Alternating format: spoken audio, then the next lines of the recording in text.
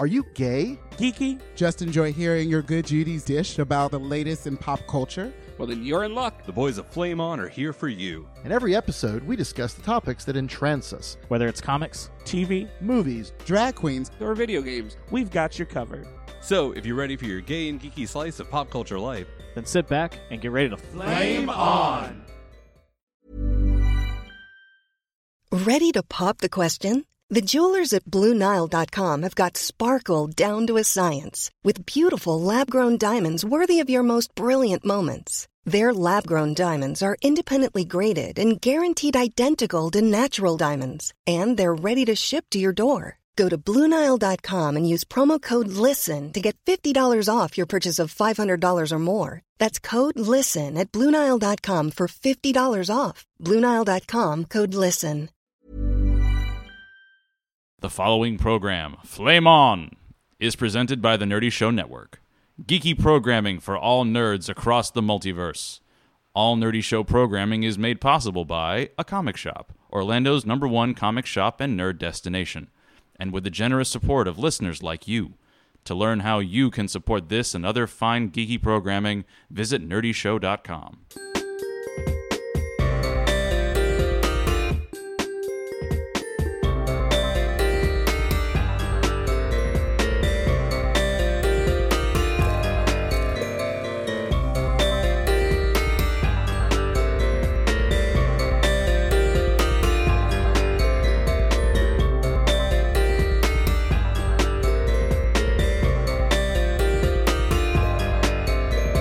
Flame On. Welcome everybody to another episode of Flame On. This is our special June cast recording. For those who don't know my voice, I am Pat. I'm going to be in your host chair today while Brian is out of town for work duties. I have with me today BJ. Duty. Dear Lord. I also have with me Jared. The sun is still out, Pat. I know. The sun is still out. Welcome to the first day of summer. And in our fourth chair, just because I want to feel super pop culture happy hour-y today, is our friend Eric Mader. How you doing, Eric? I'm great. How are you? We're delightful. I speak for everybody on the panel right now. All right, so we are running at about half of our regular full cast, but we wanted to make sure that we still got together. June and July tend to be a little wonky for all of us schedule-wise. The season's over. You know, we're in the swing season, right? Yeah. But there's a lot of stuff going on. But we wanted to make sure that we did not interrupt our schedule, because we know that you, dear listener, cannot wait to see that little notification that there's a new episode of Flame On just for you. They're insatiable. Dear listener. Insatiable. Singular. Oh, we have at least 2. We're talking right to you. We're you, dear listener. Watching you. All righty. So. They're already naked. It's the only way people listen to us. That's the true Flame On experience, listening to us with no pants on. On a bearskin rug. Yeah. Why are they laying on me? Wow, this train has gone right off the tracks right at the beginning of the episode. We haven't even started a topic yet. The inmates are in charge of the asylum. This will be interesting. Buckle up. This is going to be a fun 90 or so minutes of Flame On for you. I'm not stuck in here with you. You're stuck in here with me.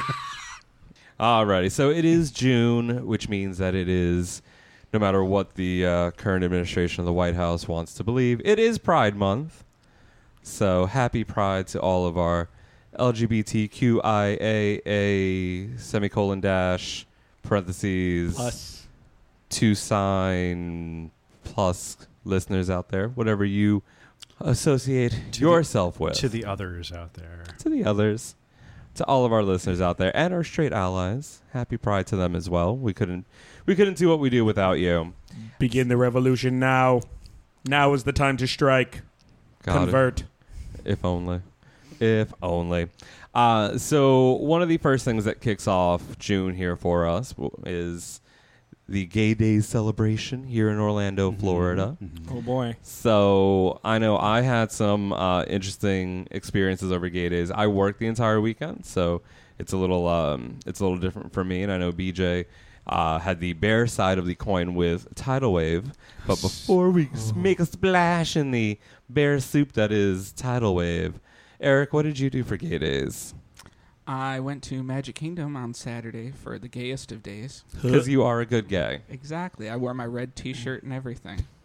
I walked around with friends. Yay. Got all the fast passes. Rode all the mountains. Did you go to the, the 1 o'clock Jamboree?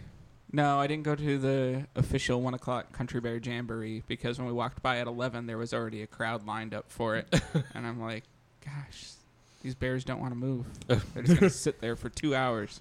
Because it's hot. They don't want to walk around the park. Right? It was hot. Moisture control, buddy. Moisture control. I got sunburnt, and then about 4 o'clock the skies opened, and I got drenched.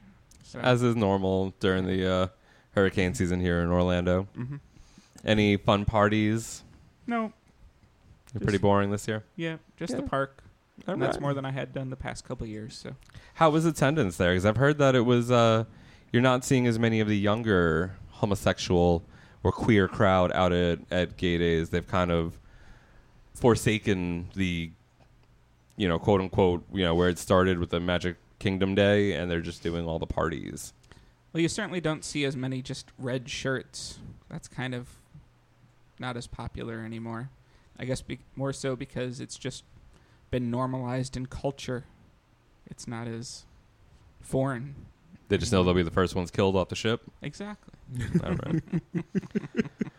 Well, good. I'm glad that you are keeping up the tradition there. Jared, what did you do for Gay Days? I was actually a lesbian Gay Days weekend. I was moving furniture to and from my old apartment to my new apartment. Yes. Yes.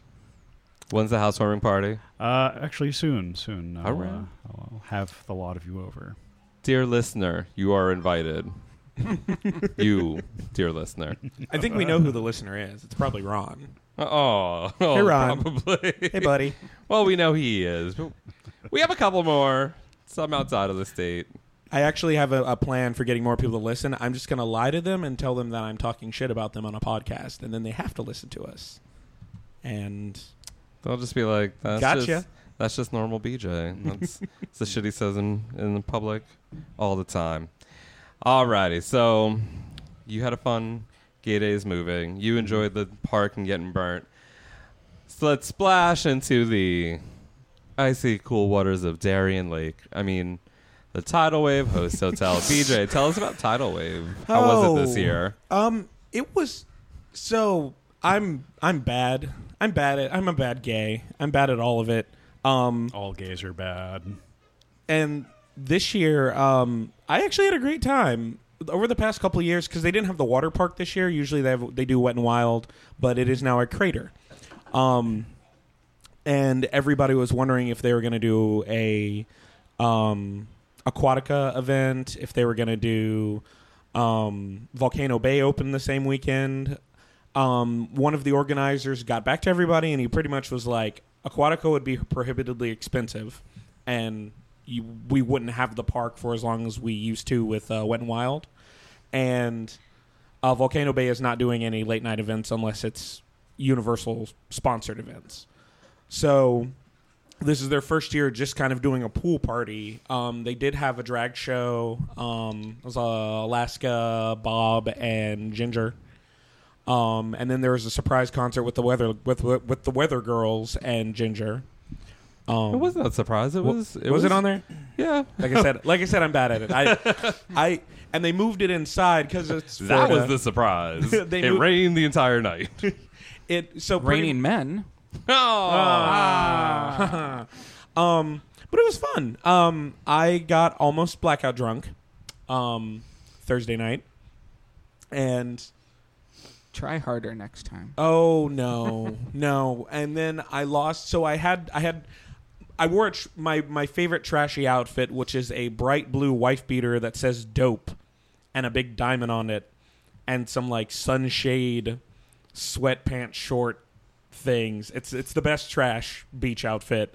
And I left it by the pool, and I lost it, and I thought my wallet was in it. And then I put a shout out on Growler to be like, if somebody took my clothes from the pool, give back the wallet. You can keep my clothes. And luckily my wallet was in my bag. Drunk BJ did me a solid, took the wallet out of his shorts and was like, I don't need this at the pool, and put it in my suitcase. So props to Drunk BJ. But other than that, it was I had fun. From what I hear from everybody else, other than the occasional rain, everybody I know had a good time.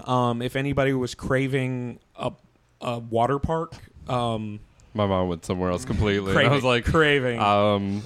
With not having the water park, you can crave it and get it a lot quicker. I was gonna say, the One Mighty Weekend party people had the Riptide party over at Typhoon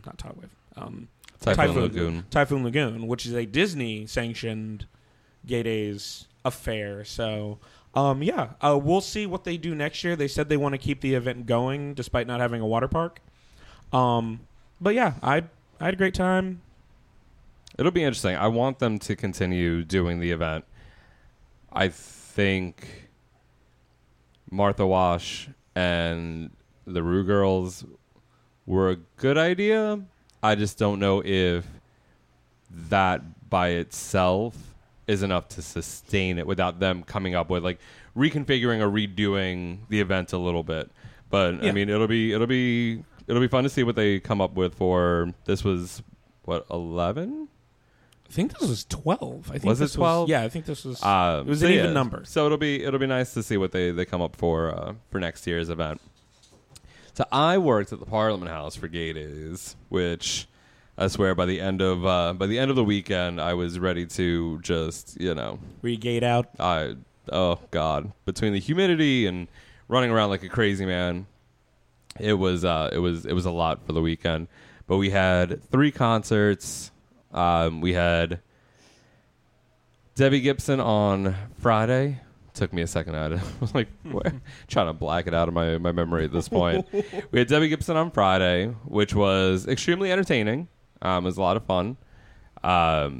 It was rainy, which this year, Gay Days, there was so much rain.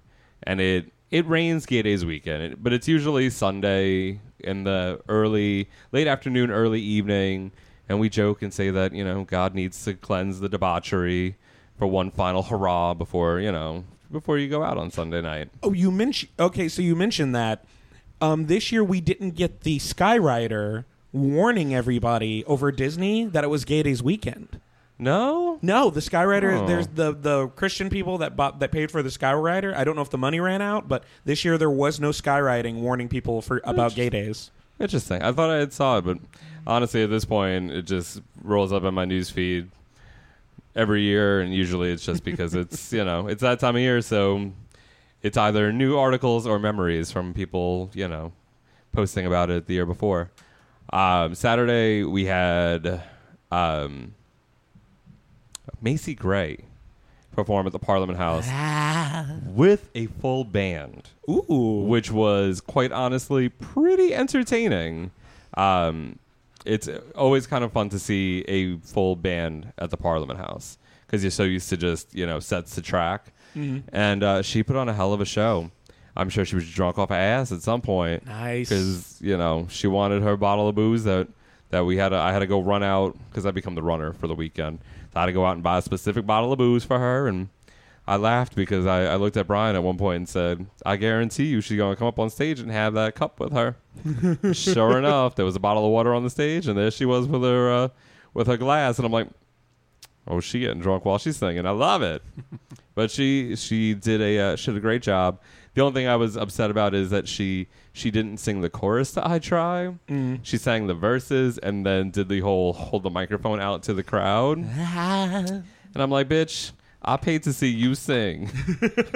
I will sing along with you, but I paid to hear you sing. Oh, and you do karaoke, so half the people there singing, you already well, sing. Yeah. But she did a cover of Do You Think I'm Sexy?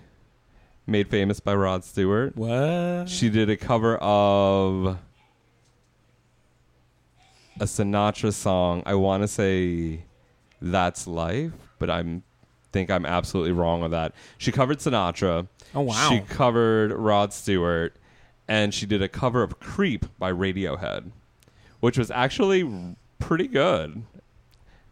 So it was entertaining. And then on Sunday we had Carrie Hilson, which was another great show. Is that the Pretty Girl Rock? Mm-hmm. Ah. Which was the only song I knew. Although she did do a part of The Way I Are, which was the Timbaland song that she was on. But I don't think she didn't sing the chorus. She sang along with the track that the other rapper did, his part of the song. So I was like, this is an odd piece to be doing, but hey, whatever. But it was good. It was a good weekend. It was very busy. Made a lot of money working my ass off, which is always a plus for me. I was gonna say. But that rain was a bitch. But it also helped me not have to take 14 million pictures because half the Footlight Player shows were inside, so I didn't have to photograph them. And by I didn't have to, I mean I wasn't going to. that disco gets so packed, it's not even funny when you're trying to be a photographer in there and get that shot, and you just got people waving their hands around like they just don't care. I want to, punch them in the back of the head, but they're having fun and doing what they got to do. So that was Gay Days weekend here, and the fun and festivities that we all took part in. So from fun and frivolity, there we go, to a couple of things that affect the LGBT community in different ways here during Pride Month. Philadelphia. This is going to be an odd topic. I wish Oral would be able to be here for this discussion. I asked him. I was like, do you want us to hold off? He was like, nah. Well, because by the time he would be on another full cast, this would be a passé story. Hopefully. It should be. Social media attention span. I'm surprised that anybody's even still talking about it, to be completely honest. So Philly has been having a larger than you would think should happen necessary in the 2017 year, maybe in 1957, 1967, but not necessarily 2017. They're dealing with an uptick and a very prevalent amount of racism against queer people of color.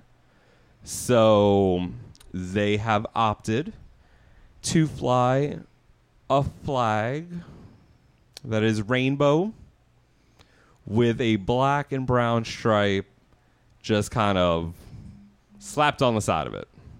And by the side, I mean the top? Yeah, just up at the top. Is it above the red or is it below? Is it above the red? It's above the red. So this has sparked a lot of discussion, a lot of conversation, a lot of reaction, a lot of it not positive. I don't know if I'm allowed to comment on this. I speak based on the whiteness of my skin. Let's not just you. Let's do this. BJ, as our panelist, who is a queer person of color. For those of you who do not know, BJ is a queer person of color. Hi. What is your take on this flag? All right. So I have not said anything on social media about it at all because I was saving it all up for here. The reaction to the flag. So here's the deal. Philadelphia, this is all in Philadelphia. So first of all, this is something. It was a young woman named Hayes who's taken over, I believe, the Pride Coalition in Philadelphia. And due to the fact that there's, I think it was about 11 businesses have documented evidence of discrimination towards patrons and people that work there, and it's primarily people of color. So these are 11 gay-owned businesses that have pretty much been discriminating either through dress codes, direct words. You can pretty much find it. It's in the news. It's easy to find. But due to this fact, she came up with a pride flag to include people of color. And that's just for Philadelphia. The reactions that have bothered me are the people like, in New York, not in Philadelphia, thinking that somebody is going to take their pride flag away. And that's not the case. I do feel that the flag itself, the idea behind what she's trying to do, I agree with it. The execution could be better. But this is what happens when you don't do the thing. When you're not actually inclusive enough. When people do feel like they're excluded in some way, shape, or form, they're going to try to find ways to bring that group of people to them. And this is what happens. And and a lot of people are saying that, well, the pride flag already does that. Like, yes, it should. That's what it should be doing. But if your personal community or the gay community where you live doesn't feel that way, then the flag can say whatever it wants.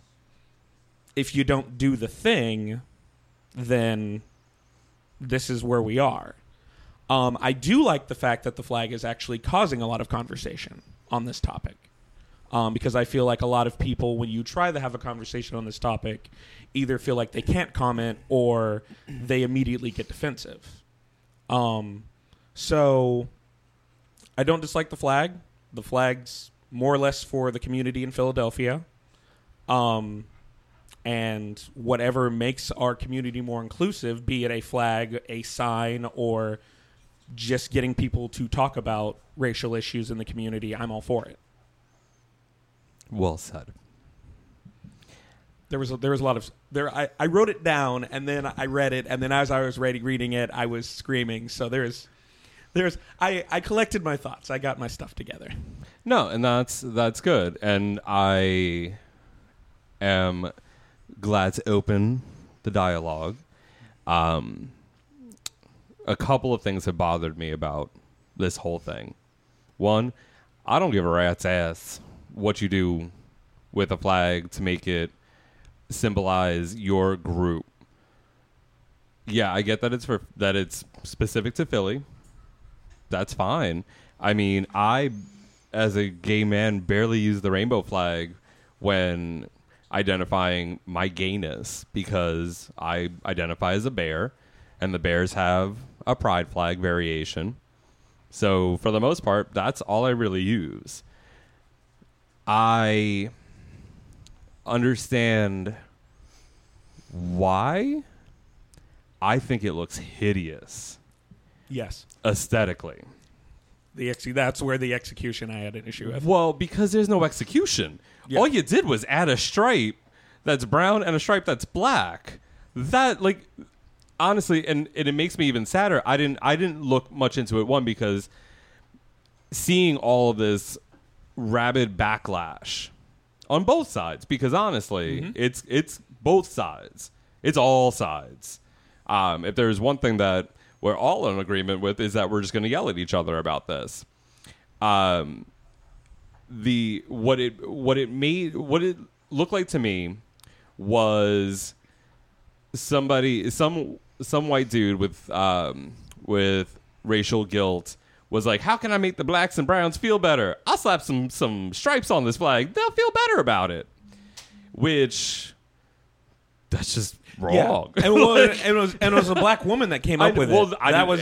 That messed with me too. That's what kills me. It's like, I feel like if you're really trying to make an effort, there are better ways to go about it. Yes. And I'll only touch on it real quick. We'll post the link on the Facebook page.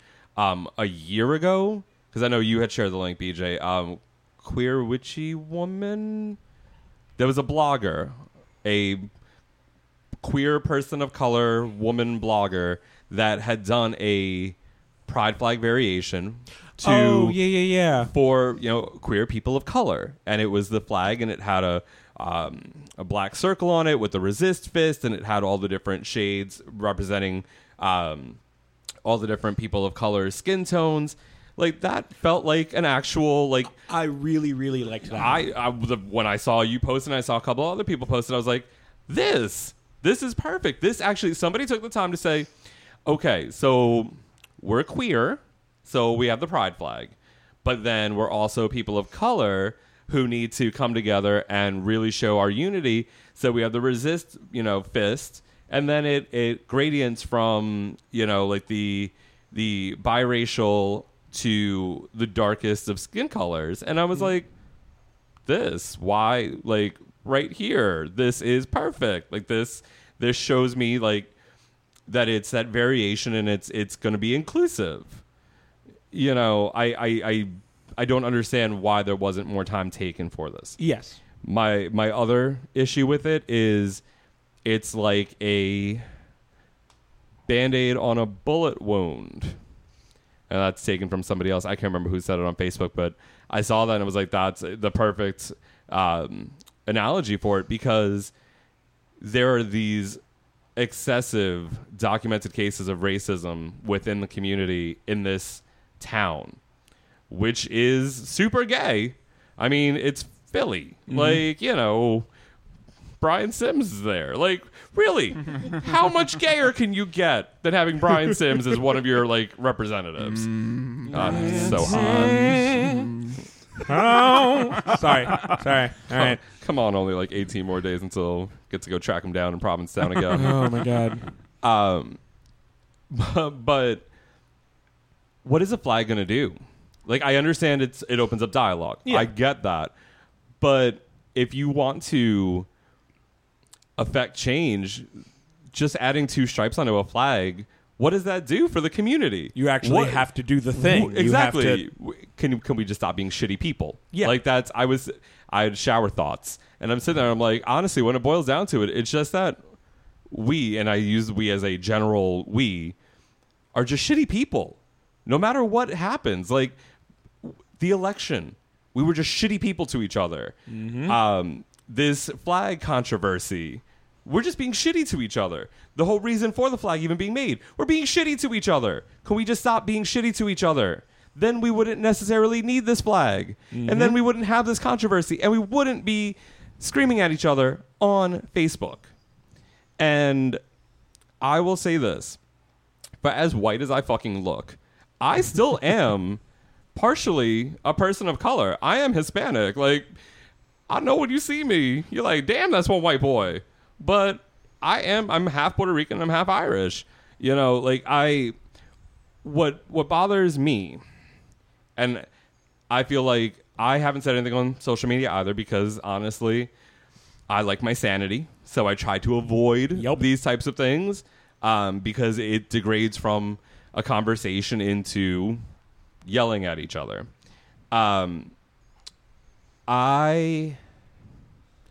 Yes, there are a lot of shitty white gay men who are like, the flag is sacred. And they're not really saying the flag is sacred, but they're like, it stands for this, and it's not. I do agree, it's not racial. Like, the flag isn't racial. So to add 2 stripes for races just felt awkward.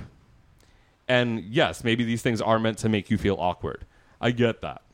But I get also where people were kind of like, whoa, what, huh? And there were some people who had that thought and just kind of had it be what it was. They weren't sitting there trying to argue people. They were just like, this is how I feel about it. All right. I know of other queer people of color who were adamantly against it. Mm-hmm. One person who is much browner than I am, that is, he's hardcore, Spanish, name, look, everything. And he was just sitting there tearing it apart on Facebook. Not everybody's on board, but again, it's one variant of the flag. I was looking through flag variants. Eric, I was reading these to you when we were coming back from MegaCon, and I'm like, why the fuck are there so many goddamn flag variations? And I mean, if you want to make a flag variation, go for it. Do you? If that's what asexual and femme lesbians and butch lesbians and puppies and cisgender heterosexual pride, which is all just black and white. I'm like, oh, that's a sad flag. I'm like, I know that we're just supposed to be so fabulous that we got all the colors, but damn, can we leave them one? Let them have something other than black and white. But what's bothered me the most about this entire thing, and I know I just went on a whole tangent there for a second. The thing that's bothered me the most has been the white gaze. And I'm going to put it in quotes because I've now started seeing it with little trademark symbols to try to be like, you know, like white girl wasted, like that kind of thing where it's meant to denote a specific type of person. But for the most part, it's not being worded that way. It's not being put that way. Somebody I'm Facebook friends with who I don't have any problem with at all. His Facebook status last week was, I hate white gays. And he's a queer person of color. And I just look at that and I stop and I'm like, how does that help solve anything? Just going to create a whole nother issue. I get that there are some shitty people out there who are white. There's some shitty people out there that are brown, black, beige, tan, green, red, yellow. Apparently that's all of them. And that wasn't meant to be any type of like racial, you know, dig at colors. I should have said green, purple, and blue. But, I mean, personally, I'd rather have green skin, but you know, hey, I like green. But it's just causing, like, I get that people are upsetting you. I get that the worst is coming out in some people. But to then turn that around and just throw that out there, and it's like, well, I don't mean, you know, like, I hate white gays. I hate those guys. But you just said that. Exactly. That was your status. But you're doing the thing that's being done to you, and that's not going to make you a better person. But you can't be doing it to white people. Because they're, you know, you can't be. That's just, it's not the case. But no, but it hurts. It bothers me. You know, do I have issues? Do I have internalized race issues? Do I have internalized homophobia issues? Yes, but that's because I'm a 35-year-old gay man here in the States where that's just, as you grow up in a certain time, younger gays don't necessarily have that, but pretty much everybody sitting at this table here grew up with some sort of like, okay, well, I can't tell my folks, I can't tell people, how are they going to react? His hand. Exactly. Yeah.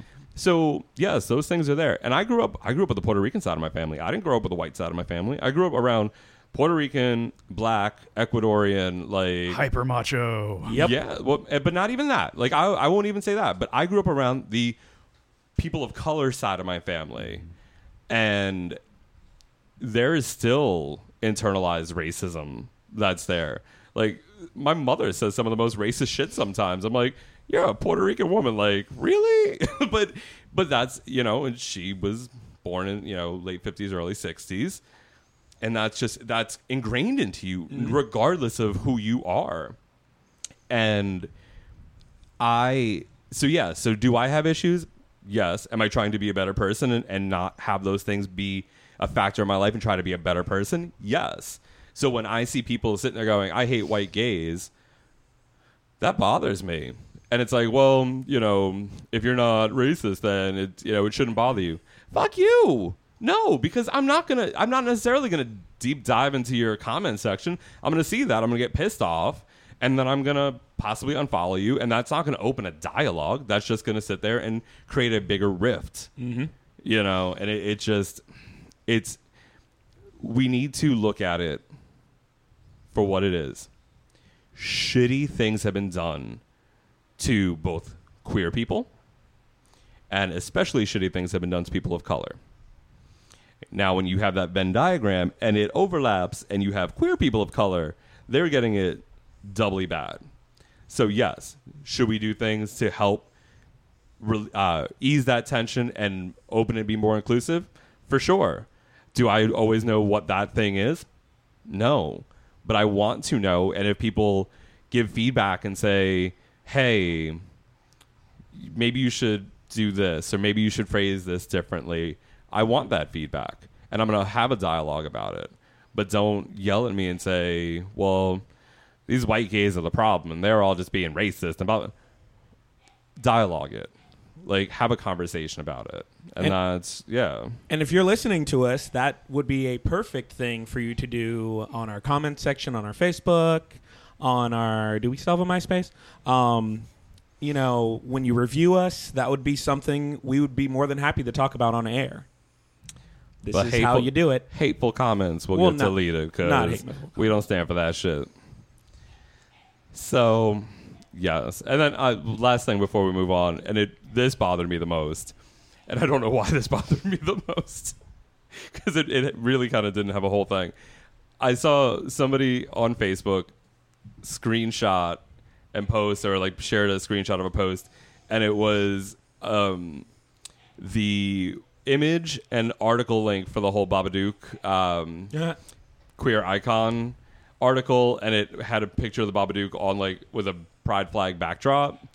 And the person who I'm assuming is from the tiny little thumbnail I could see in the screenshot was a queer person of color, was like, these white people are all up in arms about trying to add two stripes to a flag, but they have no problem putting a fictional character that, you know, traumatizes little children on their flag. And I'm like, first off, who wants to put the Babadook on a fucking flag? I get the whole Babadook, like, I get the whole joke about it, and, like, some of these memes are hysterical, you know, but nobody's like, let's put the Babadook on a flag. Yeah. Like, that just, things like that are, you know, the quote-unquote fake news type things are what incite these, like, mass online, like, arguments. And it's like, why? What are you doing? Like, please take a look at what you're doing and, like, be conscious of that. Yeah. And just be better than that. And to all you young, white, too woke for the room people out there, calm the fuck down. Calm the fuck down. I get it. You woke. You not racist. You love queer people of color. We do too. But you still have in your profile no blacks, no Asians, no fats, no mask. I saw one of these too woke for the room white guys in his 20s post a status update about RuPaul, you know, for as problematic as RuPaul is, and then, you know, and then went into a whole thing, like, and then went into another statement that was like a half-assed compliment. And I'm like, do you realize RuPaul is a queer person of color who has been in the mainstream, has normalized and been an icon for a gay generation for multiple generations? Like, stay in your lane. There are times when, yes, a person can do something that you don't agree with, like the she-male controversy, the he-male or the minigame, and the and I was trying, I don't know why I was thinking about it, but I was like, had they just emphasized the words differently, it probably wouldn't have been such a big deal. If it had been female or she-male, like, you know, like you've been like, girl, she's a male. Like, you know, then maybe that wouldn't have caused such a controversy, but it sparked a conversation, and it started a whole different part of this trans rights movement, which has been a good thing. So yes, maybe that part of RuPaul's history isn't stellar, but she got years and years of fucking working for the community. So you can calm down and stop trying to attack people that have been there from the beginning, fucking fighting for your rights, to be that too woke for the room millennial gay. Stay in your lane.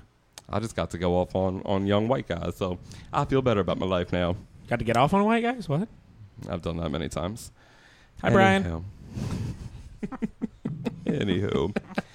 So that is our conversation about the Philly Pride flag. If you have non-hateful comments or would like to have a dialogue of sorts, then, like BJ said, hit us up, comment, or tweet at us, send us messages, emails, that whole type of thing.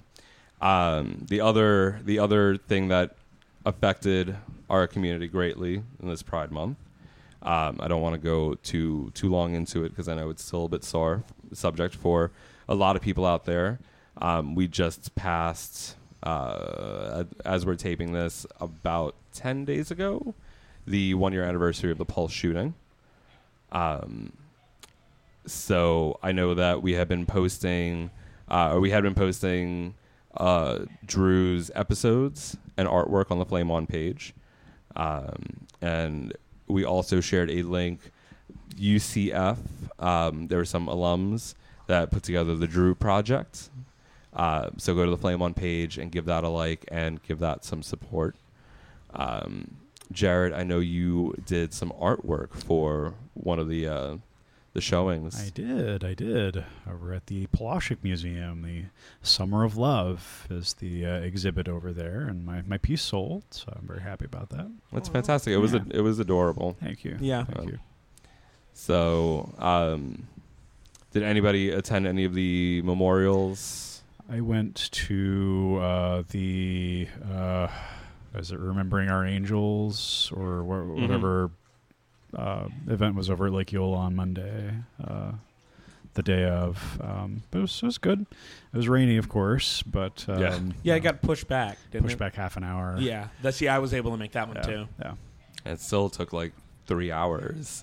Yes, I left around 9:30. I was getting tired, and it was still going on. But it was nice to kind of sit and bask with others, and feel that sense of community again. Mm-hmm. Yeah, it looked like a rather large turnout. I had to work that night, so I didn't go. But when we were at the bar, the CW was covering it live, and News 13 was covering it as well. I was over by the media tent side of the park, so I saw all the news vans and all that, and a couple of my reporter friends were circling around. Nice. All that. Although we were giggling a little because it had gone so long, the CW ended up cutting it off at the end, like in that last performance number, because they had to go into their 10 o'clock programming, and they were like, we need a couple of commercials before we go into the show. And that was right around the time that I forget who was performing at that point, but they were singing, and you see them all kind of like dance their way off the stage. we were giggling to ourselves that she was just going to keep on singing and just dance her way to her car and be like, da-da, and I'm out. Throw the mics, that way she didn't have to get caught in the traffic. Because Lord only knows that traffic must have been crazy. Yeah, it took me about 2 hours to get home, and I only live 5 miles away from there. Yeah, I walked. Yeah. That's nice. Look at you being a downtown gay. Downtown. Come on, Petula Clark, I love it. I just keep imagining him in the sitcom opening of That Girl with the hat and the full outfit. We need to. That'll be your next promo photo. We'll do that. That guy. Just be that gay. That gay. Could be taken 2 different ways, and I love it. Yes. So it has been a year. The Center, Two Spirits, and some other organizations are providing support and mental counseling. I believe helpistilloutthere.org is one of the direct ways if you need to talk to somebody, if you need any help with any mental services. Check out the website, reach out, and know that you're not alone, and that we are all here in spirit as a community to help you get through that. So from that section of news and reporting, I feel like that was like hour 1 of the Today Show, where it's like the actual news. Yeah. And now we go into the entertainment section. Are we drinking wine like Kathy Lee and Hoda? That's hour 4. We haven't gotten there yet, Eric. All right, we still got to try and be sober for this. This isn't an episode of Dragons and New Spandex. I was going to say. Well, we start drinking an hour and a half before we start recording. And then spend 3.5 hours with Ginger Minge. So let's move on to our entertainment section. We have a little bit of movie news, not a whole bunch. I just want to mention that we are not going to talk about Wonder Woman on this episode. But we just did. We're not going to talk about Wonder Woman in depth. on this episode. But all the world is waiting for her and our review of it. I know. Well, the funny part is that Pop Culture Happy Hour actually had to, for 2 or 3 weeks, had to, tack on a thing at the end that said, we are going to talk about it. It will be on this day. The episode will come out on this day because they were waiting for Glenn to get back from his 2.5-week trip to Australia. So they had to, no, it will be coming. We are talking about it. It will be out on this day, which is actually last weekend. So we are going to talk about it in depth. We are going to do a microsode. We're going to have a special guest, and longtime Flame On listeners will probably guess who that special guest will be. So that'll be coming up very soon. We're actually going to be recording that as our next episode, and that'll be coming out in 2 weeks from when you hear this. But I'm super excited about this next thing. The trailer for what dropped, BJ? Black Panther. Yes! My body is ready. I thought my body was ready, and then I watched the trailer, died, and then the trailer resuscitated me and gave me new life. So, and then killed you again. And then killed me And then brought again. you back to life, because that's quite honestly how I went through it. I even found the song on Spotify they use in the trailer. There's music. I wasn't even paying attention to the music. I was so taken aback by just everything else that I didn't even realize it was music. Oh yeah. It's fan-freaking-tastic. It's lush and vibrant and unapologetically black. Oh. And it's so amazing. I was just like, for all of the crazy racial stuff that's been spewed back and forth on Facebook, I was just so happy. I was like, and there's just black people everywhere. It opens with 2 white guys, and then just black people everywhere. Yeah. And there were women, and they were fighting, and they were, it opens with Bilbo and Schmeagol talking. Oh. So it's pretty much, it's like a Hobbit reunion in the wilds of Africa. Telling riddles about Wakanda. True. But yeah, I sent the trailer to my entire family. I think it's the first Marvel superhero anything. My grandparents are like, when does it come out? Can we buy tickets now? We'll just wait by the theater. And I'm beyond excited. I mean, I love the character when they introduced him in Civil War. Yeah. And then they gave you that little taste of Wakanda at the end of it. And now I'm like, yes, I want to live here. Sign me up. See, I mean, the trailer looks amazing. Obviously, all the cinematography and everything. I just personally know next to nothing about the Black Panther universe, so neither do I. I'm like, yay! All these actors I like, but I have no idea who they're supposed to be. And I'm about the same way. Who's fighting who, and I don't know. The only thing I've learned about Black Panther in the comics are the recent comics, which have all been canceled. Not all of them. The World of Wakanda. I think that was canceled. Isn't there still just a solo Black Panther title? Yes. But so not all of them. Not all of them. Black Panther and the Crew's getting canceled, but Well, yeah. But it's I don't know. It's just after Civil War, because Civil War gave us a taste, a little something different for the Marvel Cinematic Universe, and it seems like they're it's Guardians of the Galaxy Volume 2. Everything is now developing its finite own style. Everything it feels like everything feels like a different movie, but it's all connected. And I don't know, it's just something about it was a breath of fresh air for me, and I'm like, yes, I'm all in. I'm 100% in. I don't know anything about Black Panther aside from T'Chaka gets killed and then T'Challa becomes Black Panther. Yeah, that's about all I know, and that's what we saw in Civil War. I saw somebody with white hair, and I'm like, Storm? No, that's his mom. Dang, Fox. That's his mom, his mother. But most of the movies that have come out in the MCU, I have not really known much of anything about. I knew nothing about Guardians of the Galaxy before going into that movie. I was not a Doctor Strange reader. I didn't even really touch a Captain America comic book, to be completely honest. So I am absolutely fine with having an entire story told to me through the movie. And I know there's going to be liberties, there's going to be differences, and I'm almost kind of happier that way, because when you look at something like X-Men Dark Phoenix, which is the next X-Men movie to be made. I know that Phoenix Saga. And when I see the villainous Lilandra in the description for the movie, it makes me want to punch with Simon, whatever his name is, in the face and go, no, this is not right. And how are you going to do two complete sagas in one movie? Because there's a Phoenix Saga and there's a Dark Phoenix Saga. But they always seem to skip the Phoenix Saga and go straight to crazy Jean Grey and let's kill her.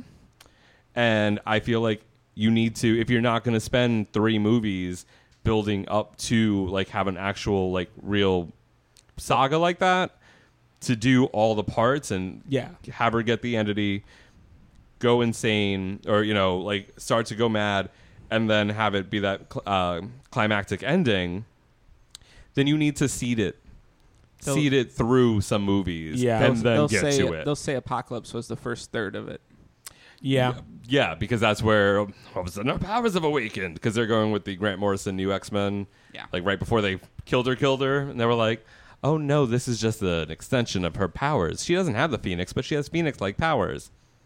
And then he killed her. Phoenix is just the wall of her personality that we pushed to the side. Girl. And then the wall fell down. And then she was killed by having a stroke. The fuck is that? A decade later, I'm still mad about it. Looking at you, Grant Morrison. Anywho, but so with something like that, I'm critical. I have a critical eye because I know the backstory.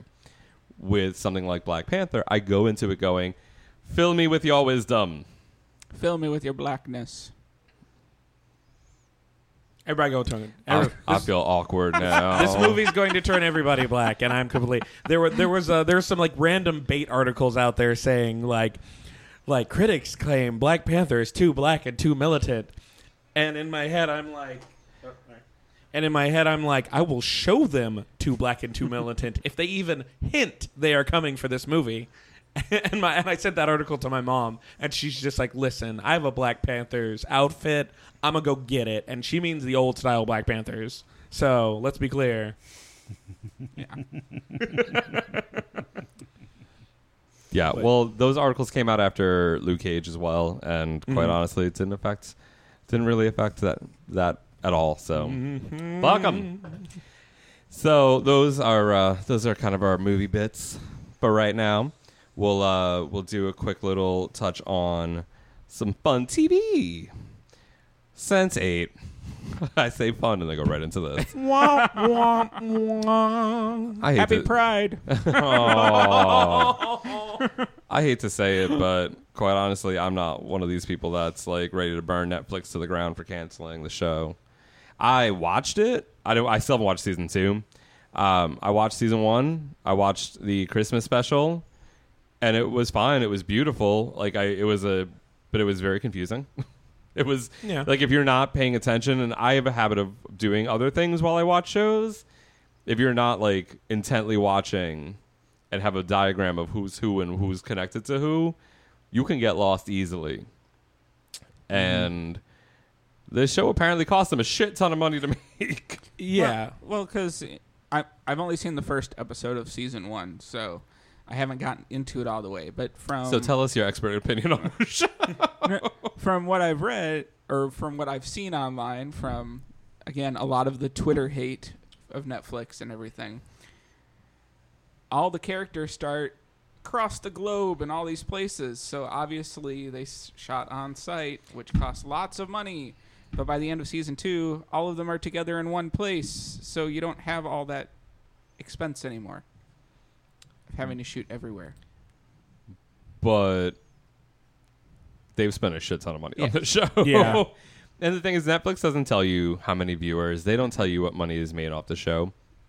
And honestly, I don't see there being a ton of money to be made through these shows. Yes, you'll get some new subscriptions and new subscribers, but I don't see that being this giant cash cow that's going to make up for millions of dollars to shoot in 8 different locations across the globe. Yeah, even on Blu-ray sales. Seriously. Yeah. Like it's not cost effective, and this time frame was the first time that Netflix has ever really canceled anything, because everything has always just been, it's shiny happy, Netflix made it, and okay, we'll get another season and we're gonna do this. And it was just kind of like they axed 2 big name shows within a week of each other. Yep. The Get Down got canceled, which quite honestly I don't mind that either, because part 2 was not as good as part 1. No, part 2 was, yeah. Part 2, they started animating shit, and I was like, what the fuck am I watching? I felt like I was watching the goddamn Fat Albert cartoon. I was waiting for the guy with the big hat that came down here, which said the eye holes. Yeah. Oh, no. I was waiting for him to pop out. That mush mouth? Oh, yeah, that's right. Oh, blah, blah, blah, blah. I felt like that's what I was watching at times, and it didn't have as strong of a story in part 2. But, I mean, like, honestly, how far can you go with the Get Down? Eventually, you're going to come up to current time. Like, this is really supposed to be a history lesson and a story in the past, and you can only get so far before you're in the present. Yeah. But that got canceled, and I was like, okay, well, that sucks, but all right. And then Sense8 got canceled, and goddamn Twitter lost their minds. And it shows you the Well, it's because people now have that. It's, because when you're watching network television, you're like, oh, okay, like, I hope this show does well because I really want another season. And with Netflix, I think for a couple of years, we didn't have that fear with Netflix because we're like, everything's so great. And now, like, Many of us have those stubborn pounds that seem impossible to lose, no matter how good we eat or how hard we work out. My solution is PlushCare. PlushCare is a leading telehealth provider with doctors who are there for you day and night to partner with you in your weight loss journey. They can prescribe FDA-approved weight loss medications like Wegovy and Zepbound for those who qualify. Plus, they accept most insurance plans. To get started, visit plushcare.com/weightloss. That's plushcare.com/weightloss. Wow. Nice. Yeah. What you're hearing are the sounds of people everywhere putting on Bombas socks, underwear, and T-shirts made from absurdly soft materials that feel like plush clouds. Yeah, that plush. And the best part? For every item you purchase, Bombas donates another to someone facing homelessness. Bombas. Big comfort for everyone. Go to bombas.com/ACAST and use code ACAST for 20% off your first purchase. That's bombas.com/ACAST. Code ACAST. everybody's like, oh shit, no, that they can cancel that shit if it's. I mean, this wasn't the first time Netflix had ever canceled anything. Because I mean, Hemlock Grove only did 2 seasons, I think. I thought they did a third because nobody was watching it. Exactly, because it wasn't good. Well, that's the thing. Once people are, because I mean, it came out at the same time as what Orange Is the New Black and House of Cards and Hemlock Grove. Those were their first 3 shows. And people like Hemlock Grove. What is that? 2 of them were obviously better than the other. I know Hemlock Grove is much better than Orange Is the New Black. I wanted to like Orange Is the New Black. I just kind of was like, I'm like, it's the show, or it's the lady that doesn't know how. It's the same person that wrote Weeds, right? Yes. Yeah. And Weeds was great, but it went on like 5 seasons too long, and I feel like that's what they're going to do with Orange Is the New Black. Well, because I mean, it's only 13 months in prison. Yeah. Like, and we're on our 5th season. Like, every episode is about 3 hours of a day. Like, seriously, a lot happens. And not much time has passed. So eventually something's going to have to happen. Yeah. Although I will say this about Orange Is the New Black. I cannot stand the main storyline, but all the side quests are fantastic. Yep. All the other characters that are in jail with her, like, I could care less about Piper. She is annoying. She is privileged. She is just a pain in the ass. But everybody else has a really sad backstory, and I feel bad for them. Even the crazy stalker lady. Like, yep. They all, like, tugs on your heartstrings a bit. But anyway, so Sense8 got canceled. Twitter went into an uproar, and we got to see mob mentality again online, because then you have the hashtags and bring back Sense8 and like all these things. And the problem nowadays is, in the past, you would do a letter writing campaign, and you would just be like, all right, I wrote my letter, and I sent it on, and I'm good. Now with social media, you could fucking tweet and tweet and tweet and tweet, and they were like other tweets for other things that Netflix would put out there. People would just start hijacking the threads and start all this shit. Although one of the funniest ways to troll them was people would just start putting all the lines, the lyrics to Four Non Blondes' What's Up? Mm-hmm. And it would just be tweet after tweet would just be the words to the song. And I sat there and I was just like, and I'm just singing the song as I'm going through the tweets. I'm like, I'm just going to have a little karaoke moment right here myself. But after about 2 weeks, a week and a half, Netflix finally responded and basically told people to chill the fuck out. It was canceled. We ain't got and no more money. Well, but that's the thing. And honestly, for once, I was behind Netflix on it. Things happen. Business decisions are made. That doesn't mean you shouldn't voice your opinion. You just can. do it in a constructive way. Okay, sign a petition. That's great because other shows have been brought back from. They have, but the problem is that it's gone from people go off the rails. That's it. People, the letter writing campaigns, the trying to do things and the petitions and the online petitions can work, but when you were just hardcore trolling and flooding their Facebook and their Twitter, what the fuck is that going to get you? Honestly, nothing. Because it's only going to, for something like this where they're spending millions upon millions of dollars for actors and locations and filming and production, it's only going to make them sit there and go, no, even harder. It's not going to happen. Exactly. They may listen if everything stays positive. The second you go negative on everything else, they're going to be like, well. And everybody wants it right now. Yeah. Right now. It's got to come back right now. It's not going to happen. If it comes back, it's going to be a couple of years down the line because they have to recontract everybody. And Come on, Veronica Mars. How many years after that? Serenity and Firefly. How many years after that? Things can happen. But the thing is, everybody wants it right this second. And they're going to keep on trolling the Twitter account until it gets done. Just let it be. Let them know that there is a fan base out there. They want to see it. And maybe things will happen. Anyway, so that's Sense8. If you are one of those people that is trolling Netflix, please stop. It's just annoying. So we go from Twitter trolling on Sense8 to Twitter trolling on Drag Race. Yes. If only Valentina would tell those Sense8 people to stop trolling Netflix. All of a sudden, you would just see eight of the people emojis just everywhere. It would go from "What's up" lyrics to just roses, and roses and roses. Just send them roses. So, RuPaul's Drag Race Season 9 is coming to a close. When this episode releases, it will be the airing of the finale. We have a top 4, which is something new. Y'all wanted a twist. Here comes the twist. So, instead of a top 3, where it's just, okay, it's a reunion and we're just going to do bullshit stuff in between, to the top 4 are in there. There's no reunion. That got aired this past week. And it's a sudden death lip sync battle. I like it. LL Cool J and Chrissy Teigen came out and hosted. No? Which, they came up with a format before they even cast the show. And it was like, because if you look at other seasons that got down to top 4, the 4th place winner on some of those seasons was a lot more deserving than, I'll say Peppermint should be 4th place. That's my 4th person. But no, I agree. I mean, Chi Chi DeVayne should have been in that finale over Naomi Smalls. Ben de la Creme should have been in your top 4 instead of Darian Lake. It's always been contentious in that 4th and 5th spot area for the past few years. But this time around, they said all 4 of you going in, and then you're going to fight to the death. Basically, Drag Race Thunderdome.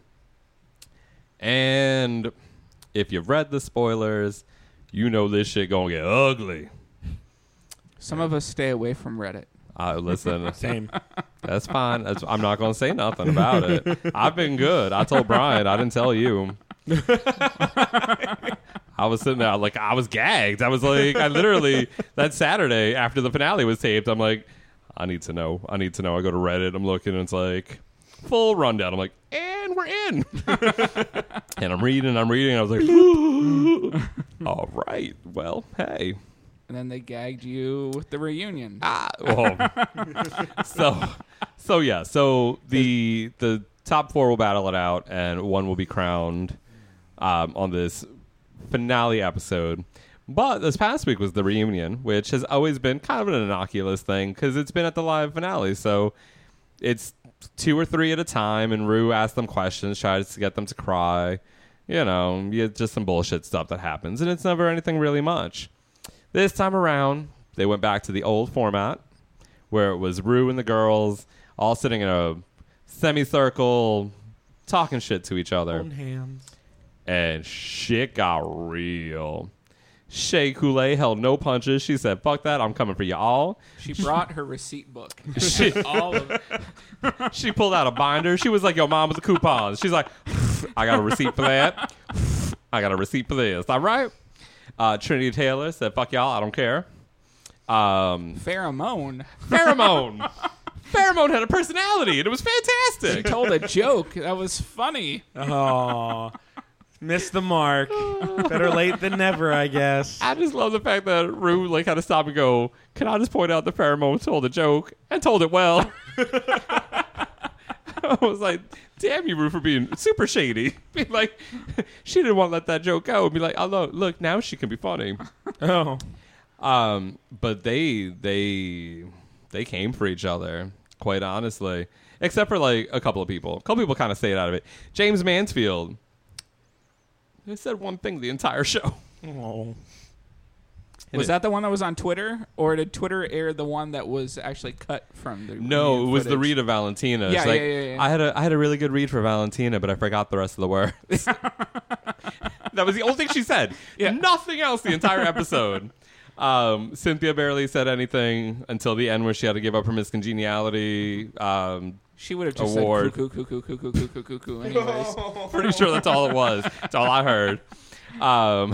I heard the primal scream that Lee Dawson puts over Cuckoo in his brew caps. But they came for Charlie.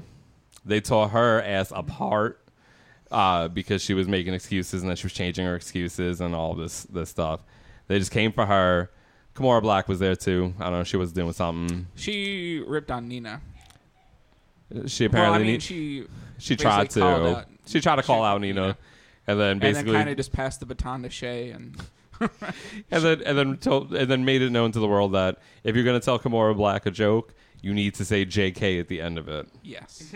No matter what the joke is. It's like, why did the chicken cross the road? Why? To get to the other side. JK. And then she'll laugh. She'll know it's a joke. But they tore apart Charlie. They came for Valentina. And they came for Valentina over and over again. And I cackled all the way home. They called her out for a bunch of shit. And honestly, it's all the shit that I've been saying since early on in the season. I did not like this girl. I did not.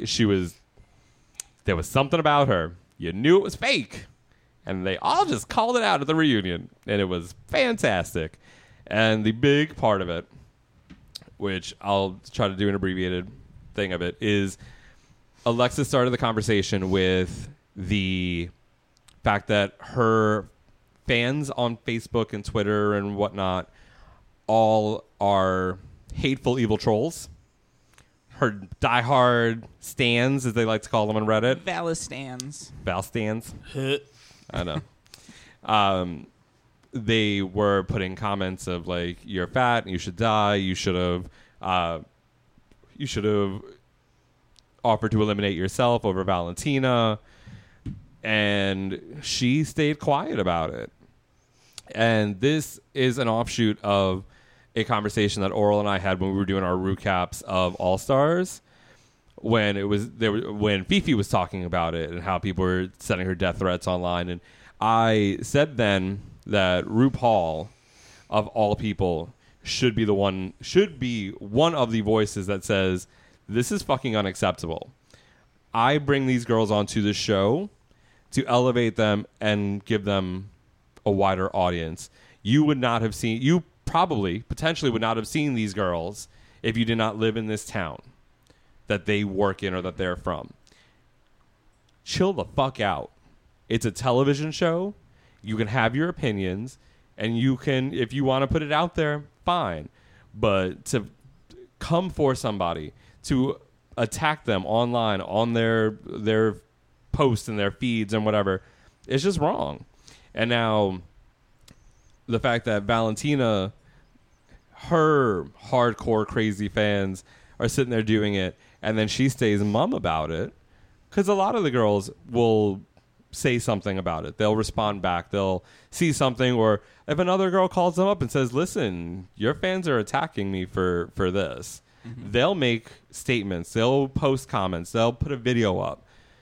And Valentina did nothing for it. In fact, she tried to say, well, I try to stay away from social media, when she was doing all kinds of Instagram pre-show. Shay's like, I got that receipt too. Because Shay was like, you want to say that you're not all up on social media, but when we worked in Montreal, you were on there checking every like, every follow, every post. And Valentina was just like, whoop, because she knew she got called out on it. You're just jealous. Because she's like Selena in the 90s. But at the end of the day, she owed it to these people who are her sisters to step up and post a video, make a post. When you don't have to go through and read every single comment to know, you can post a video. Because after that, she did post a video and told her fans, when you want to send hate, go put roses instead. So what do these crazy motherfuckers do? Flood all these bitches' Twitters and Instagrams with just roses. I'm like, that's almost more annoying. So the last thing I'll say about Valentina, because it just makes me mad, is there is actually a really good article that I'll put up on our Facebook page that talks about how, like, this whole thing with Valentina has just, like, it's shown the evil side of fans and RuPaul's Drag Race. And it's incredible because people look at her like, oh my God, she is the next coming of this amazing star. And that bitch has got some shady ass things in her past too. But she'll sit there and her fans will tell you, oh no, she would never do that. Here are the receipts, just like Shay. Here's the receipts. And you know who called her out? You know what Twitter account called it out? Lil Pound Cake. God bless Little Pound Cake. Because of course Little Pound Cake would. Little Pound Cake. So that's it's a really good read. It's really long. There's a lot to it. I'll post it on the Facebook page. So we'll touch on, there's some revivals coming up. As I just segue right out of RuPaul's Drag Race seamlessly. There's going to be a reboot of Roseanne with the original cast. That's going to be coming up in the near future, which I then just started to read the fact of Roseanne's political support, and I'm like, maybe I don't want to watch the show no more. She's been politically crazy for a number of years. Yeah, well, I know she has, and I know that she's run as the Whig Party candidate. Yep. But for her, out and out support, apparently I think John Goodman, there's some contention between the two of them because of her political support. And we got a release date. Another fantastic segue right on out of there. We got a release date for Roseanne? No. We got a release date for the Will and Grace reboot. That's going to be coming out September 28th as part of the fall lineup for NBC. I didn't think I'd be excited about that. And then when they released that long trailer where the original cast was back on set, I was like, yeah, I'm back. I'm in. I sent it to my mom. She's like, yep, I'm going to be watching it too. I'll watch it. I'm still not. I watched that whole 4-minute number, but I don't know. The ending was weird and it was awkward. It'll be interesting to see how they backtrack on it. Yeah, that was the other thing is their retcon. I'm like, I've never thought I'd have to use the term retcon in a sitcom. How are they doing the Roseanne revival? Oh, They have to retcon an entire season? I mean, I know, because they're bringing Dan back to life. Yeah, wasn't that season a dream, though? Because Dan was dead. Yeah. Oh, He died on the season finale of the previous season. And then she went crazy, and it was She like just wrote a fever dream. Wrote a short story. Yeah, but it's I don't know. If you're not bringing back Bobby Cannavale and Harry Connick Jr. for the whole thing, then I just don't know how I feel about you. And I don't know. Are they? Somebody out there let me know. I haven't heard. Is George Clooney coming back?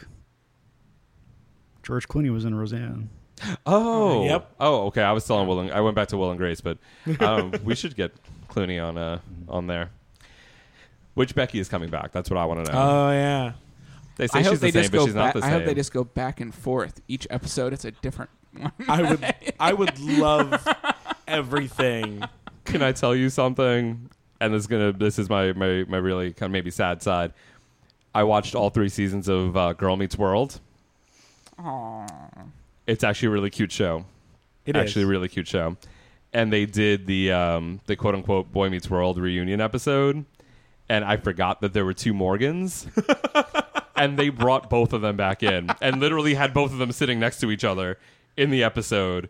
And then at one point, I think one of them, there was they were giving a little speech, and then the first Morgan said the first half of it and then got up and left, and the other one came and sat down and finished the speech.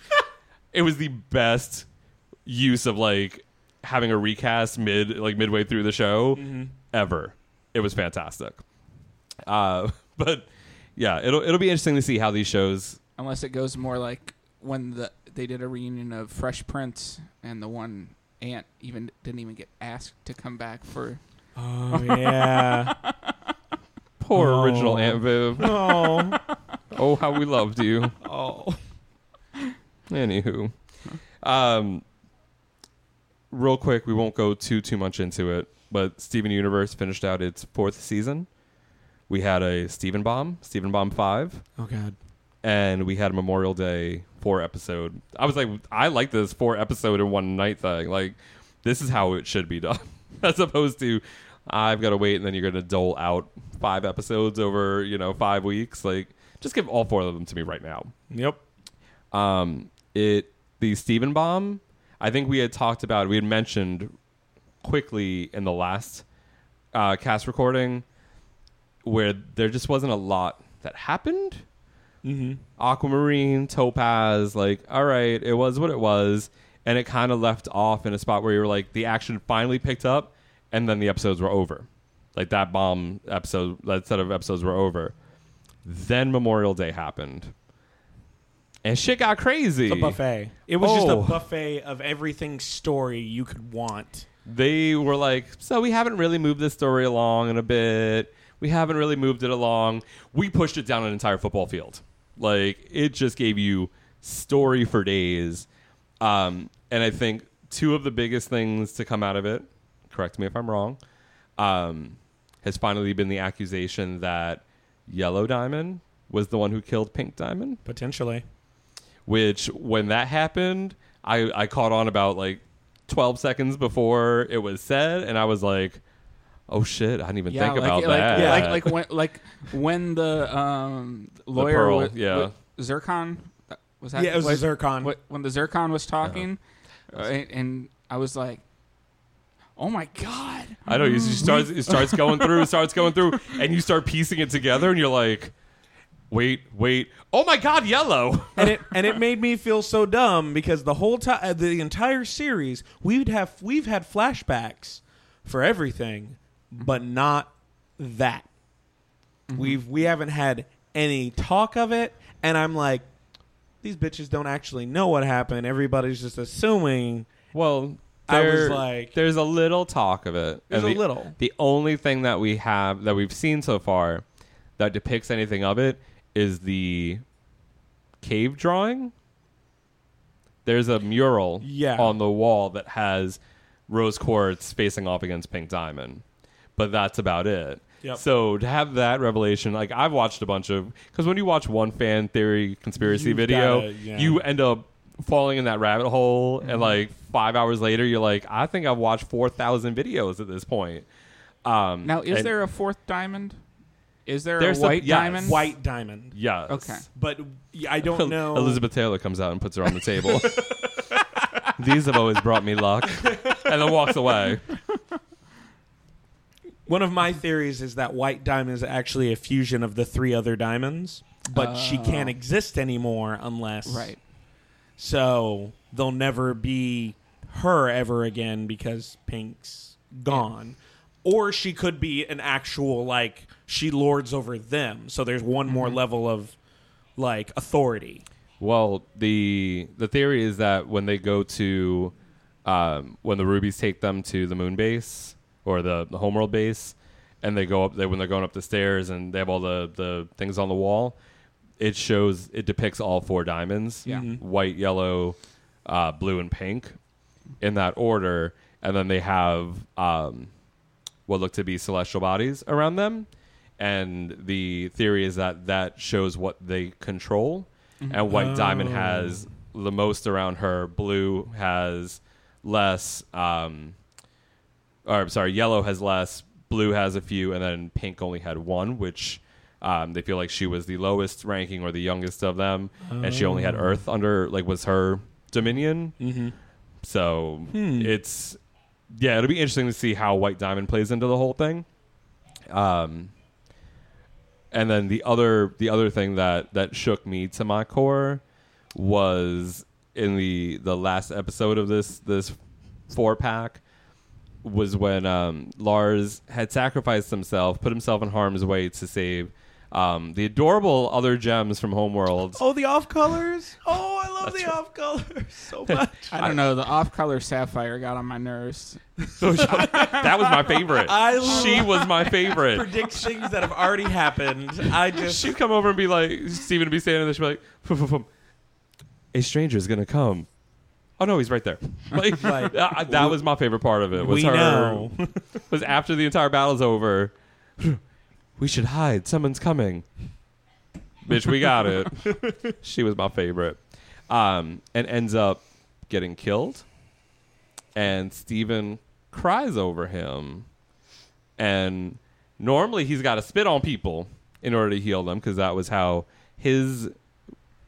Rose's healing power is activated through him. But he actually healed him like Rose did, because she had healing tears. And he came back pink. Some floofier hair. And then Steven had him tilt his head down, and he went into his hair, and he came up in a field, and he couldn't breathe, and he looked over, and there was the mound with bismuth and the chest and the Mr. Universe shirt, and my heart broke, because that means Lion is dead. Lion died, and Rose brought him back. Lion's a zombie. I know. Now here's the question, though. I'm wondering, does that mean that if Rose brought Lion back, and Lion will sometimes do what Steven says, does that mean Lion is a thrall of Rose Quartz, thus essentially making Lars a ghoul or thralled revenant thing? Does he have to do what Steven says? Because effectively he's immortal. We at least know that. Because Lion is like over 3,000 years old. I don't think Lion does what Steven tells him to do. No. So there's some free will in there. Oh, I think it's all free will. Yeah. Because I mean, there are times when Steven's like, do this, and Lion's just like, I think Lion was just very connected to Rose and follows the gem, doesn't necessarily agree with everything Steven says, but Lion still understands. He's there to help. He's there to help Rose Quartz. Yeah. But I want them to at some point turn around and try to make Lars bark to open up a portal. Oh my god. That would be amazing. Oh god. Well, the thing is, do we know that Lion is an Earth Lion? No, we don't know much about it. So but we don't know if the portal, like Lion's bark portals, are something. If he's a space lion, if that's just something he had. The only reason why I analog it to Earth Lions is because they showed Rose with a pack of lions. Mm-hmm. Oh, okay. So I'm assuming that one of those, maybe it was her favorite of the pride that died, and she cried onto the lion, and he came back as the pink lion that we know. But that was just we'll find out more hopefully. Yeah. And it broke my heart because I was like, oh, he's dead, or he died. Because if Lars can, that means he can go home. So sad. Oh. I did love the fact that they were trying to put his Pull leg into Lars his own into head. his own head portal. Yeah. So that's some TV. We're gonna kind of skip. We're not skip through, but we'll mention this real quick. E3 happened. BJ, I will task you with this. Mm-hmm. There was some fun announcements out of E3. Give me your top one, and then I will task you to put up some articles about some of your other favorites and tag yourself, like, in the little things so our listeners know, with some of your other favorite things. That way we'll have one now, and then they can check out our Facebook page for more E3 highlights from you. Sure. What's your favorite thing from E3? I didn't think it would be. It came out of left field with the gameplay trailer. Spider-Man. I have a weird love for some old Spider-Man games, but this one, the combo system, the free travel system, it seems like it obviously takes place. You play as Peter Parker well into his adult years, but the last 2 minutes or the last 30 seconds of the trailer gut punched me with him stopping a rampaging helicopter, and one of the people filming it on their cell phone is Miles Morales and Genki.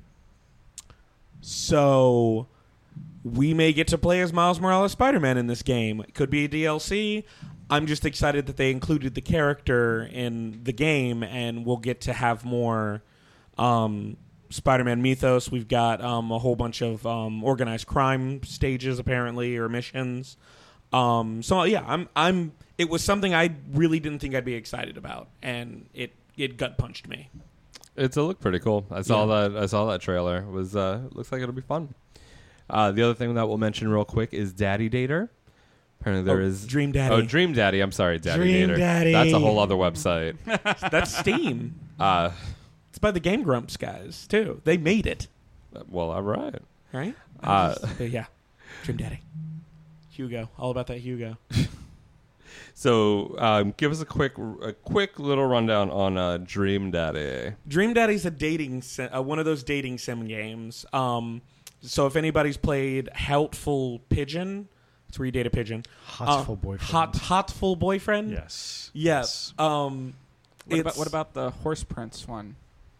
That has not been released here, but I want to play that so bad. If not, is it just released in Japan? I think so. Okay. I need a horse boyfriend in my life because I always spam those pictures to my friends and they hate me forever for it. But Dream Daddies, you have your choice of you just moved to the neighborhood, and I'm 90%. Yeah, you play as a guy. I think there's an option you could play as like a girl. No, I thought you were like just a daddy meeting other daddies that are in the area. Yeah, you're a daddy meeting other daddies in the area, and you get to pick a daddy to date. And yeah, and there's like they cover the entire gambit. You've got the ginger bear, you've got a hot Indian daddy. It's Hugo. That's my first pick. You've got your muscle daddy. So yeah, get to pick your daddy and date him. So I'm very excited. I think that drops July 13th. So just next month. That's fun. I'm gonna play the crap out of it. Come on, Dream Daddy. All right, so we're gonna do some comics talk. I'm more on the Marvel side. Anybody here do DC or independent comics?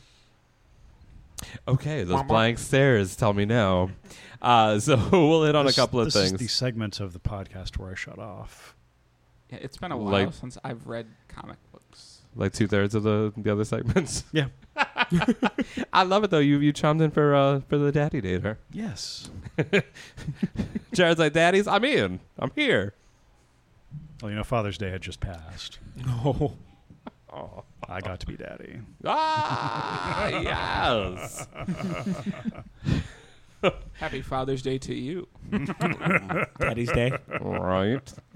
All right. So we'll touch on a couple of Marvel comics, and then hopefully we'll get a couple of our comics reading crew members together to do another micro like we did that one time where we did a really deep dive on comics, because I know we have some comics fans out there that have been a little disappointed in our comics coverage lately. They need love. Yeah, exactly. I don't know. They may not be disappointed, but I know that they enjoy when we talk All and give two our of opinions. them.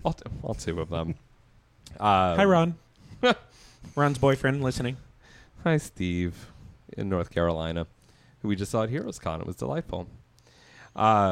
So first and foremost, a couple of episodes back in the feed, you will see that we talked to Sina Grace of such fame as Not My Bag, Little Depressed Boy, Self-Obsessed, and now Iceman for Marvel Comics.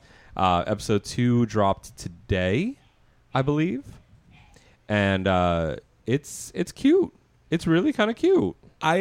So I have this weird thing I have with comic book characters. It's the reason I like Spider-Man so much. Older Bobby's life is kind of a mess, and I love it when superheroes have to kind of get their shit together. Because I'm like, you can't be handsome and have superpowers. I'm sorry, but you can't. I like it. I mean, it's very human, and his relationships in issue 1, like especially with his parents, that's some visceral, real shit. Oh yeah. Is he still reeling from being outed by his younger self? No, they've kind of gotten past that piece of it. And now he's really just kind of figuring himself out and how he relates to the world. And this is only older Iceman, right? Yes. This isn't younger because a lot Iceman of at younger Iceman's romantic adventures take place in X-Men Blue. Okay. So there is an outlet for it. So it's nice to actually see one of the original five, I should say, being focused on. I do enjoy the fact that they moved to Long Island. His parents moved to Long Island. Yeah. I know it's all set in New York, but it's just I just see them as being the uppity repressed Long Islanders that don't want to know that their son is gay. But Cena does a great job giving him a relatable voice that doesn't make me want to punch him in the face. Yeah. Still uses all the puns because it wouldn't be Iceman if you didn't use puns. But it's actually a really good read. And if you are an X-Men fan, if you are any part of the LGBTQIA plus spectrum, check it out. Give it a read. Support queer creators, especially for mainstream, one of the big two, to have an out and proud gay man being the writer and the driving force behind it. It's fantastic. And actually, I think another out and proud homosexual is doing the covers. Kevin Watt is doing. He leased issue number 1's cover. Did he? Oh, Yep. okay. Fantastic. So go check it out. I believe issue 2 just dropped. So go get that. Support it because we want it to be around for a while. Cable came out. That was my like. I've been waiting for it. I've been wanting Cable to come back into his own series. I want to see issue 2 because issue number 1 felt like there wasn't a lot to it, and I'm sure it's setting up a bigger picture. So I will be very interested to see how it goes. And I know the September solicits came out, and I know that it's going to have its like 5th or 6th issue by then. So it'll be moved into an actual like storyline at that point. But this first issue was a lot of time traveling. Cable looked like Cable again. He looked like 90s Cable. Big, jacked, big metal arm, not like crazy, like skinny robotic arm with the long fingers. Like, he's going to be in a claw machine. Like, I was just happy to see Cable looking like Cable again. Jean Grey. I did not expect to like Jean Grey as much as I did, but I am all in. Like, it's hopeless. Come on. I mean, I love what is it? Punky Brewster telekinetic Jean taking on the Wrecking Crew and being very unapologetic about her powers and her shit. Yeah. I am very happy of her being like, no, the Phoenix is coming, you idiots. Seriously, like, yeah, I love it. She's gotten a view of her history from everybody else. Does she have the Phoenix yet? Nope. No. Okay. It basically kind of had a premonition of like, I'm coming for you, and she's trying to figure out how to deal with it because she doesn't want she doesn't want history to repeat itself. So she's kind of freaking out about it, which then leads into issue 2. Like, the end of issue 1 is basically kind of like the Phoenix appears to her, and then episode 2, which has an awesome variant cover where it's a takeoff of I think a Norman Rockwell painting. Yeah, where it's the two heads. It's young Jean and like Hope, and then Hope turns around and it's like all the Phoenix Force hosts, and it goes through like, and then at the end it's like, you know, young Jean or old Jean to old, like, you know, crazy Jean to the Phoenix, and then it ends with young Jean again, and it's an awesome variant cover. Fantastic. Yeah. But the second issue brought in the other Phoenix Force hosts that we kind of know of. It brought in Magic. It brought in Hope. It brought in Rachel, Quentin, and kind of like this whole, how do I deal with this type of thing? And that's going to be a lot of, at least this initial part of the story is going to be. What are they doing? Group therapy? Kind of. Well, Quentin just keeps shooting her in the face with psionic bullets, trying to get to her deeper issues, and he's just like, "You're fucked," and Magic's like, "Embrace that shit," and everybody else just kind of standing there like, "We don't think it's gonna happen," but just the idea that Magic's out of all of them is like, "No, take it on. That shit's cool." Like, I love Magic so much. I like it. It makes me laugh that like they make it seem that Rachel was like so horribly scarred by it. Mm-hmm. She, I think, out of everybody, had the most control over the Phoenix because she was Phoenix for a long time. Yeah, and I think only lost it when she got like lost in space and time, and then came back as not Phoenix Rachel. Like it's. I feel like she should be more of a presence there, and they're kind of downplaying it. And ever since that one awkward encounter where it was like alternate timeline daughter meet pulled from the past mother of a different timeline, I want them to be more interaction between Rachel and Jean. Yeah, and hopefully Hopeless will give it to us. But I will say that the May numbers for comics across the board, or at least DC and Marvel, were released. Mm-hmm. Jean Grey came in at, I believe it was number 14 for the month of May, as the 14th top-selling book of the month. Oh, wow. And it was the top-selling X title of the month. Nice. Only losing out to, I think, about 5 or 6 other Marvel books, which included all 3 issues of Secret Empire and Guardians of the Galaxy and a couple of other books.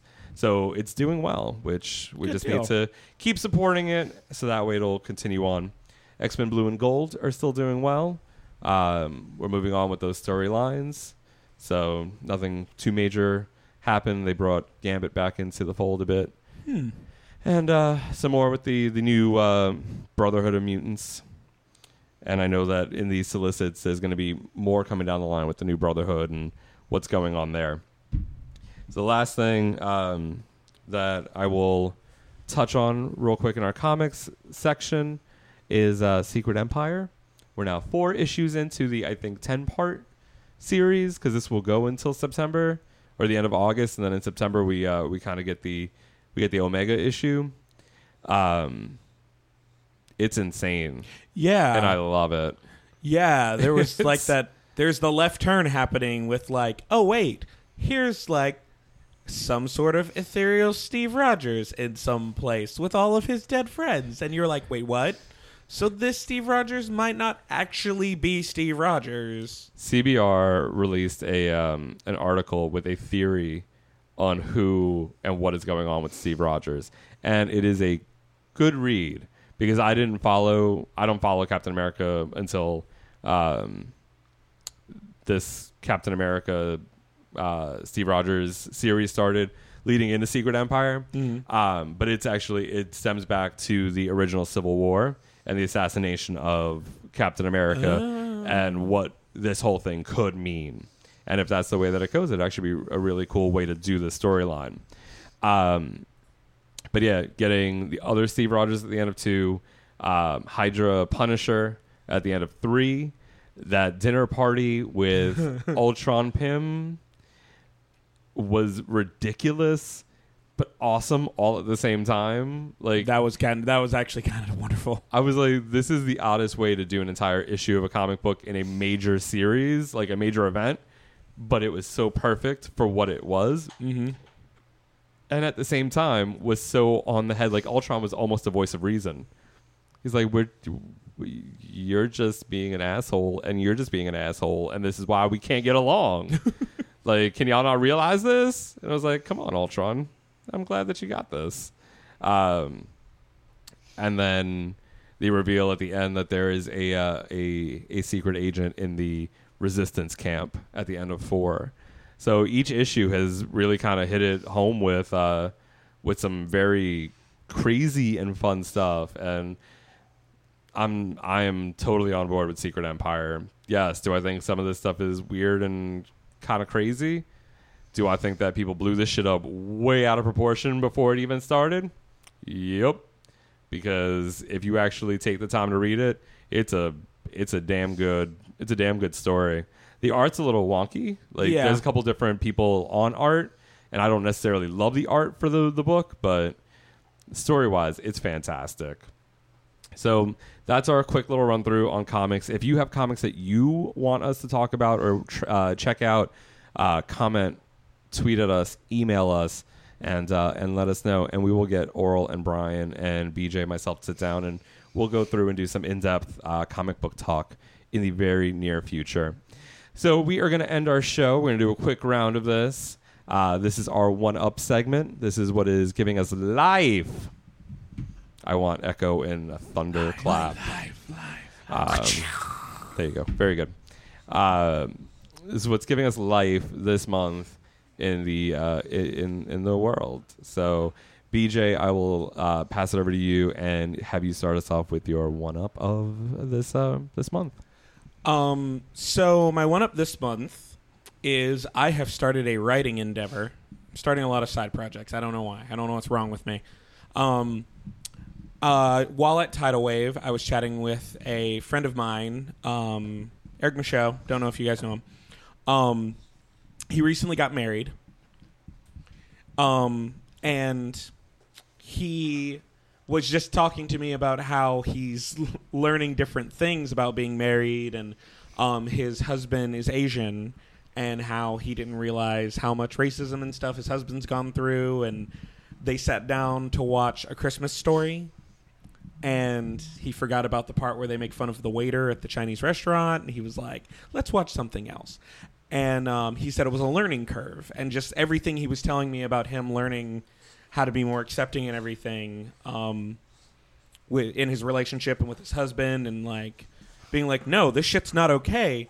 I started the beginning process of writing a web series called Learning Curve, and each season's about somebody who is either dating somebody that's transgendered, a different race, is dating outside their comfort zone, and is like, oh fuck, I don't know what I'm doing. And it's just something that I really, really like the idea of doing. I mean, I've never written anything like this, so Lord knows that's going to go through about 50 rewrites when I finish episode 1. But I am starting the process of writing a web series, or a podcast radio show. So we'll find out. Nice. All right, Eric, what is giving you life? Well, a couple weeks ago was the Tonys. Tony. So the musical group Tony? Yes. Oh, okay. They performed on the Tonys. Yes. Tonyception. I was like, Boyz II Men Light performed at the Tonys, though. Although it was no part of Boyz II Men, but they sang a Boyz II Men song. Yeah. Justin Guarini and there's other people who I didn't know. Yeah. But the big winner of the evening, Dear Evan Hansen, that soundtrack's been giving me life for about a month or so. Jared, what's giving you life? It's a toss-up between Castlevania or The Dark Crystal on Netflix. Oh, yeah. Yeah. Although, can I tell you, I was so sad I was so excited when the trailer dropped for Castlevania, but so sad because we all sat around this table and we were like, "Oh no, it's going to be a live action. It's going to be a live action." I wish it was going to be. And then all of a sudden, it starts up and the cartoon, the animated drawings come up, and I'm like, "This is still going to be cool." Yeah, but now just like a fraction less cool. Yeah. But that's, it'll be fun to... I miss Simon Belmont from Captain N. No. You yes! You mega stop it. Mega right now. With his spray-on tan, his goggles, and his giant blonde... Basically, he was Johnny Bravo before Johnny Bravo. Yes, he was. On that fucking show. Oh, God. Captain N was amazing. Yes. Mega Man in that. I just, I cringe. Everybody else is fine. The Zelda episode was the best episode of that series. I will agree with you, sir. Oh my God, I love it. I still get a kick out of it when I see people cosplaying as Captain N at conventions. It's that gives me life. I own it on DVD. I'm gonna have to borrow it because I forgot about Mother Brain. I don't know what possessed me to forget about Audrey 2 sounding Mother Brain, but oh my God, it's all everything's coming the way Kevin, it's all just coming back. It's all flooding in. Oh God. Oh. You're welcome. I absolutely love it. I miss the Super Mario Brothers show where every Friday would be a Zelda episode. Yeah. Well, excuse me, princess. Oh God. That's why Link doesn't talk. Right. Miss the cereal. One side would be Mario Brothers. One side would be Legend of Zelda. Oh God. Come on, nostalgia. Pat, what's giving you life? So it damn near took my life from me. I will say that Heroes Con is giving me life right now. I worked on Friday and then got home and took a shower and then took 7 mini naps because I only had about 2.5 hours before I had to be up. And I'm one of those sleepers that's I'm scared I'm going to oversleep for my flight. So my body, I just violently wake up and I'm like, oh my God, what time is it? Oh, it's been 15 minutes. Okay. All right. Go back to sleep now. But I ended up flying up to Charlotte this past weekend and got to go back to Heroes Con. It was the first time. I didn't go the last 2 years.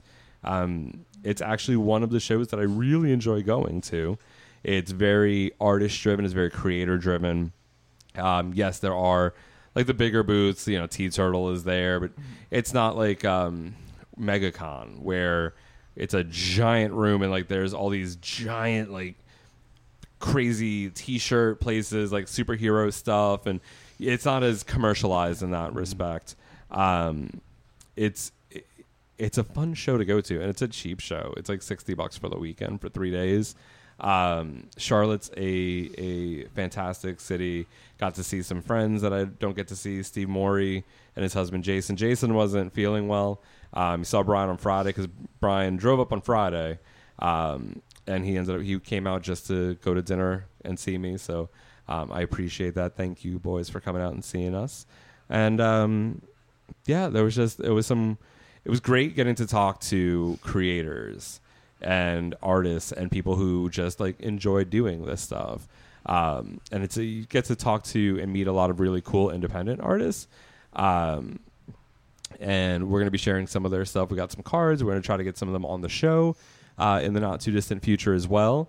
And Brian got to host on Friday. I mean, I'm going to speak for him at this point, but he got to do, he was part of the LGBTQ panel at Heroes, which whenever a con actually includes something of that nature, it's always a great thing because it's more diversity, it's more representation. And this one was very trans heavy, which is great because that's definitely a portion of the community that doesn't get a lot of representation, especially in this industry.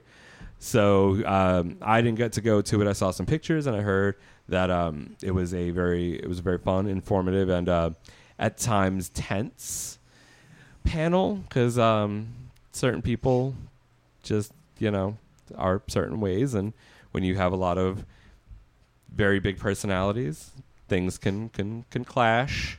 I mean, it wasn't like, Peter David, telling somebody to shut up and sit down in the whole Romani debate at New York Comic Con. Wasn't that level of crazy, but but it was good, and I'm glad to see that tradition is continuing on there. And so Heroes Con was giving me life at the moment. And with that being said, dear listeners, another episode of Flame On has come to an end. If you would like to check us out online, we are Flame On Show on most social media, Flame On Podcast on Twitter. You can go to flameonshow.com and link to all of our social medias from there. We are all available for emails at our name. It's BEEJAY at flameonshow.com. Jared, because otherwise I'll just put BJ, 2 letters. I want you, if there's going to be mail, you won't get it. Jared at flameonshow.com, Pat at flameonshow.com. Eric, you do some smoke signals and he'll get them. It'll be fine. Carrier pigeon. Carrier pigeon. I like it. Crouch in the corner and remove 2 legs off a spider and whisper your message into the shadows. To summon the Babadook? Baba Yas! I researched my gay history and watched that while I was puppy sitting this last weekend. Did you? I did. Is that now on my Netflix queue? Yes. Was it still in the LGBT section? No. Damn. Check us out there. Make sure that you visit our parent company's Patreon. Patreon.com/nerdy show. Show your support for the network for more geeky content. If you are enjoying what we do, feel free to donate and put a little earmark for it to come to our show. And with that said, we'll be back in 2 weeks with our Wonder Woman episode. I know you guys are so excited for that. And then we'll be back in about a month for another full cast recording. So until next time, see you real soon. Thanks for listening to Flame On, presented by The Nerdy Show. If you like what you've heard, please rate and review us on iTunes, like and follow us on SoundCloud and Audio Boom, or subscribe and stream on Google Play. And yes, I use Google Play. Flame On was created by me, Brian Pittard, and engineered by Pat O'Rourke. As listener-supported entertainment, we rely on you to keep this and other shows on the Nerdy Show Network alive by telling a friend or funding the network via Patreon. Any size contribution gets you exclusive outtakes, episodes, and images from across the network. And there's even more perks available. Just head over to patreon.com/nerdyshow. To find out how you or your company can underwrite this or other Nerdy Show programming, visit nerdyshow.com/sponsorships. For more podcasts, articles, community forums, and other awesomeness, visit nerdyshow.com. And be sure to follow Nerdy Show and Flame On all of your favorite social networks. Follow us on Twitter at Flame On Podcast, and it's Flame On Show on Facebook and Tumblr. And we're also on a couple of those gay hookup sites, so keep your eyes open. If it's gay and geeky, we've got you covered. Hi, I'm Daniel, founder of Pretty Litter. Cats and cat owners deserve better than any old-fashioned litter. That's why I teamed up with scientists and veterinarians to create Pretty Litter. Its innovative crystal formula has superior odor control and weighs up to 80% less than clay litter. Pretty Litter even monitors health by changing colors to help detect early signs of potential illness. It's the world's smartest kitty litter. Go to prettylitter.com and use code ACAST for 20% off your first order and a free cat toy. Terms and conditions apply. See site for details.